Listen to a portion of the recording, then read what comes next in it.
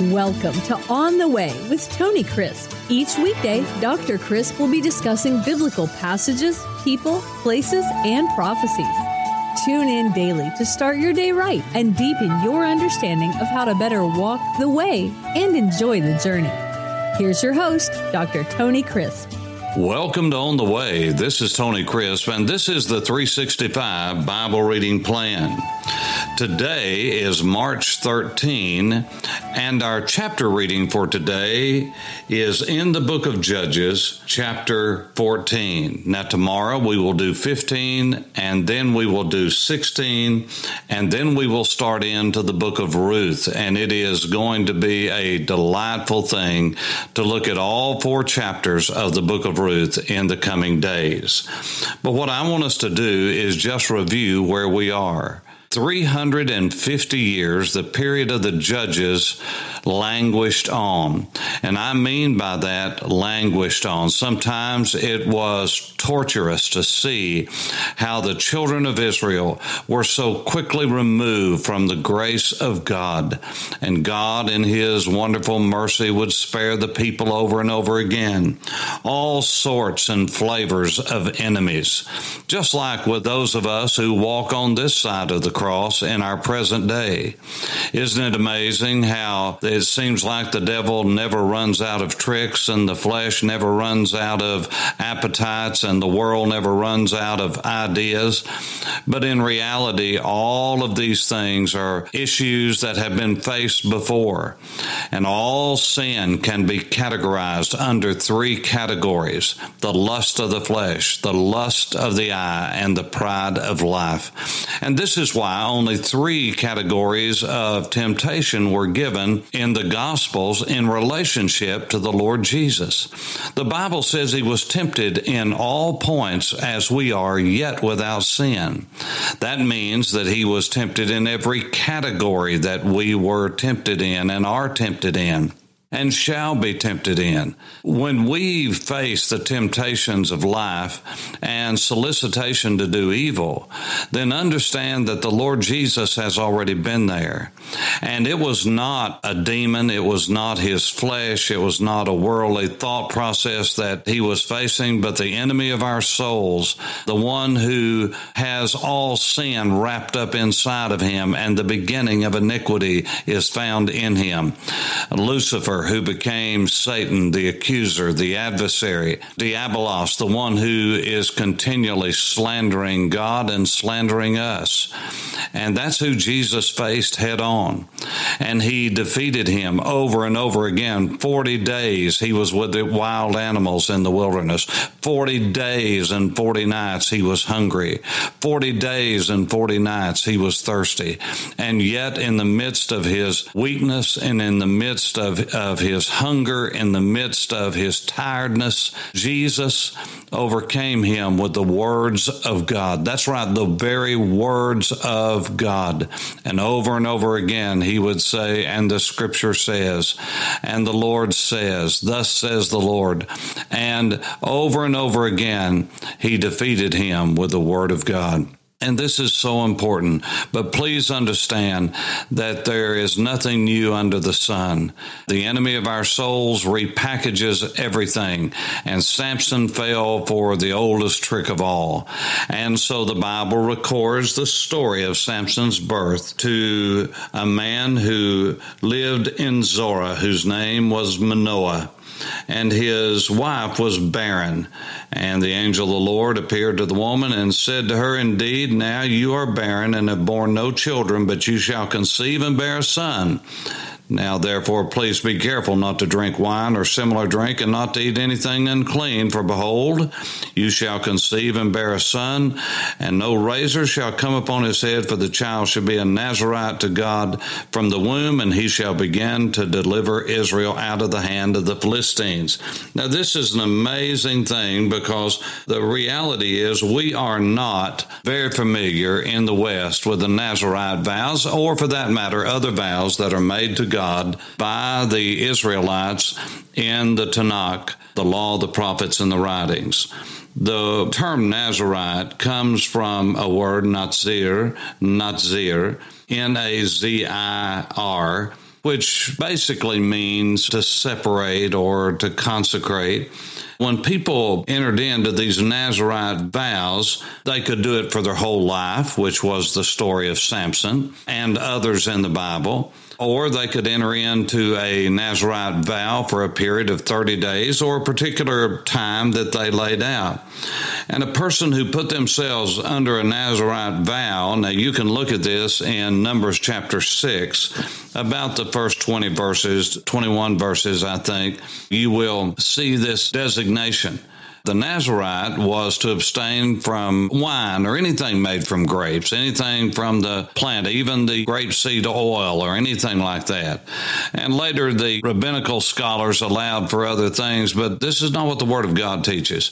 They were to not cut their hair. They could allow the locks of the hair to grow, and indeed they did.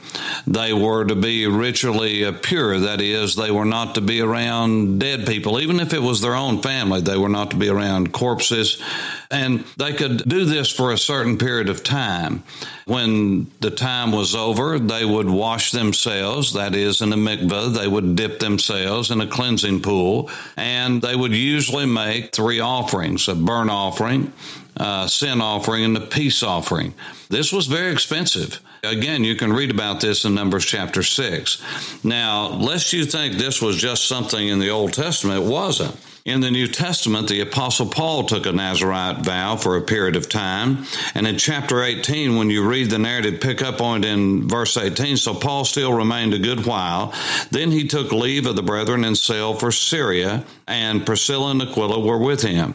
He had his hair cut off at Cenchrea. We call it Cenchrea, for he had taken a vow, and he came to Ephesus and left there, but he did not stay long. Now, when you turn over just a couple of chapters, the Apostle Paul is in Jerusalem meeting with James. Now, this is a fascinating story, and I know we're in the book of Judges, but we're dealing with a Nazarite vow. And this is not the last time we're going to see this throughout the Word of God. I know we've already seen it, but some of the great people that God used in the past took vows like this, the Nazarite vow and others.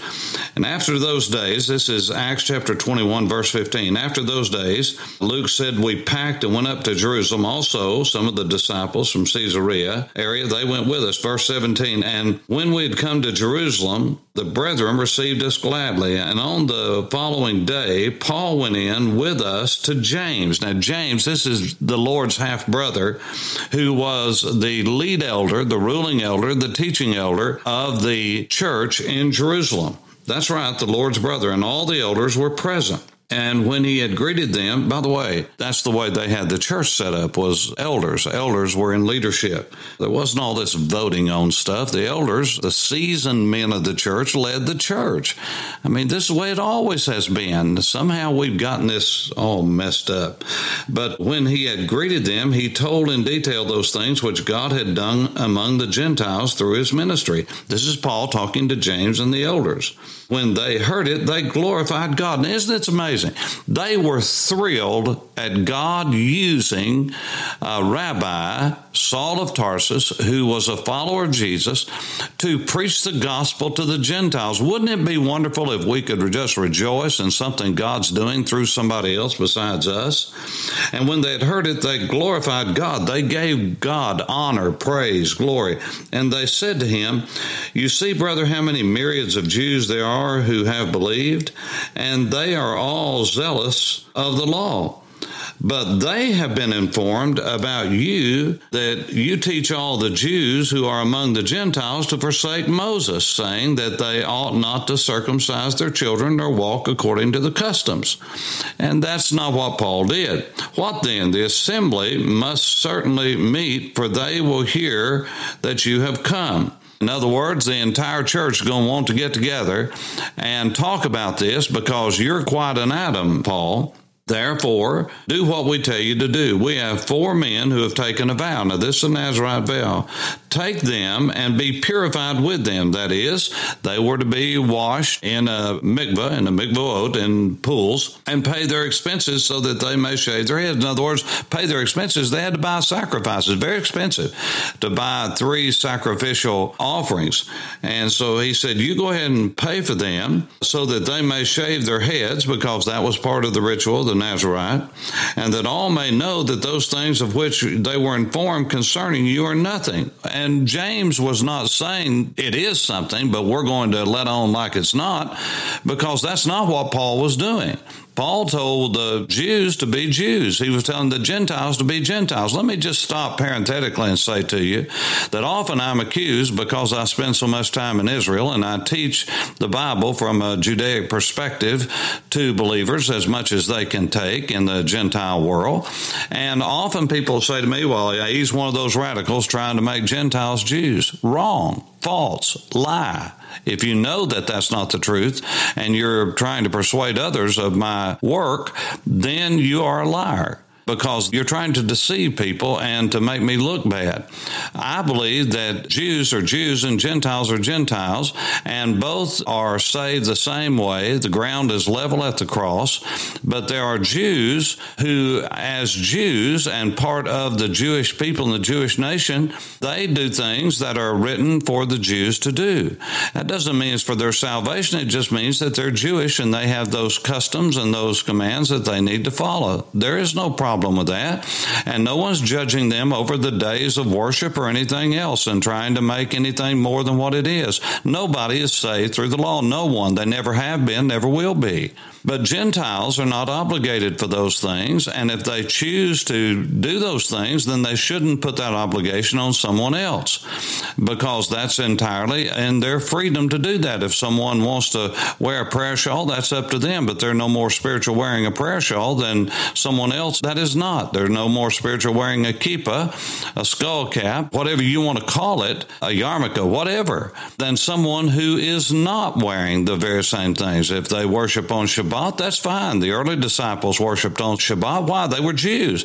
But they also worshiped on the first day of the week. How do we know that? That's the pattern of Scripture. Why did they do it? The principle of the resurrection from the dead to celebrate salvation in creation was on the Shabbat. And so they celebrated creation on Shabbat just like the Lord told them to do, but they celebrated redemption, salvation, resurrection on the first day of the week. They would have started that on Friday evening. They would have started on Saturday evening as they got ready for Sunday morning to celebrate that Jesus is alive. You say, wait just a minute. That means they had a lot of worship going on in the New Testament. That was an intentional pause. Of course there was. You see, we're too busy to worship God over a couple of hours. They would worship God for hours and hours, but we're more spiritual than that in our own sick minds. Now, I'm not being ugly and not being facetious. I'm just saying this is important that we understand that worship is a part of our existence.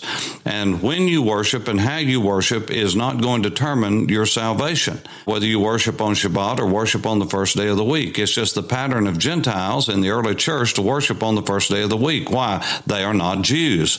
Now, I know I'm not arguing for Shabbat worship, but I'm telling you that even before Abraham there was Shabbat, but it was not until Sinai, was not until Horeb that God said this is for the nation of Israel to do, and you are to do it in a certain way.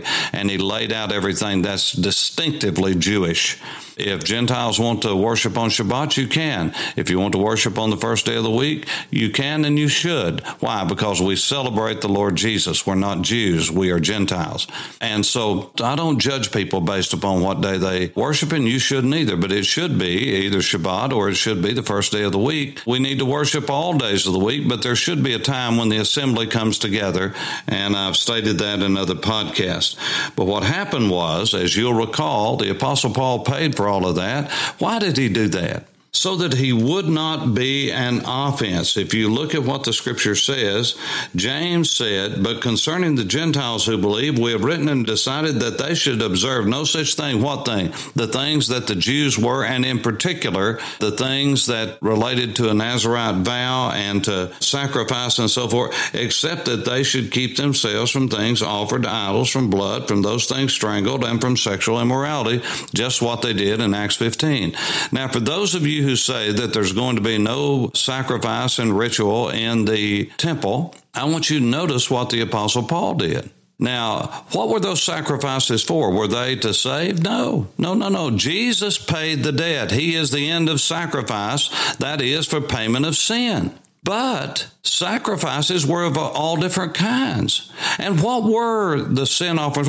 They were examples. They were object lessons of things to come. They could never take away sin. The blood of bulls and goats could never take away sin. No peace offering could ever say thank you enough. No trespass offering could take away anything. Listen to me. The blood of bulls and goats could never take away sin. And so those things never saved anyway. They were the way that they expressed their trust that one day, their faith that one day Messiah would come and God would settle the debt once and for all, and he did in Jesus. But there were sacrifices after that, not in order to be saved. That was never the purpose to begin with. And that's why when we observe the Lord's Supper, it's not sacramental. It's not salvific in nature. There is no cleansing of sin by the taking of bread and wine. No. That is an example for us, a memorial to us to remember what Jesus has done for us. They were looking forward to it. They are looking back to it. We are looking back through the observance of the Lord's table. So don't get hung up on these things.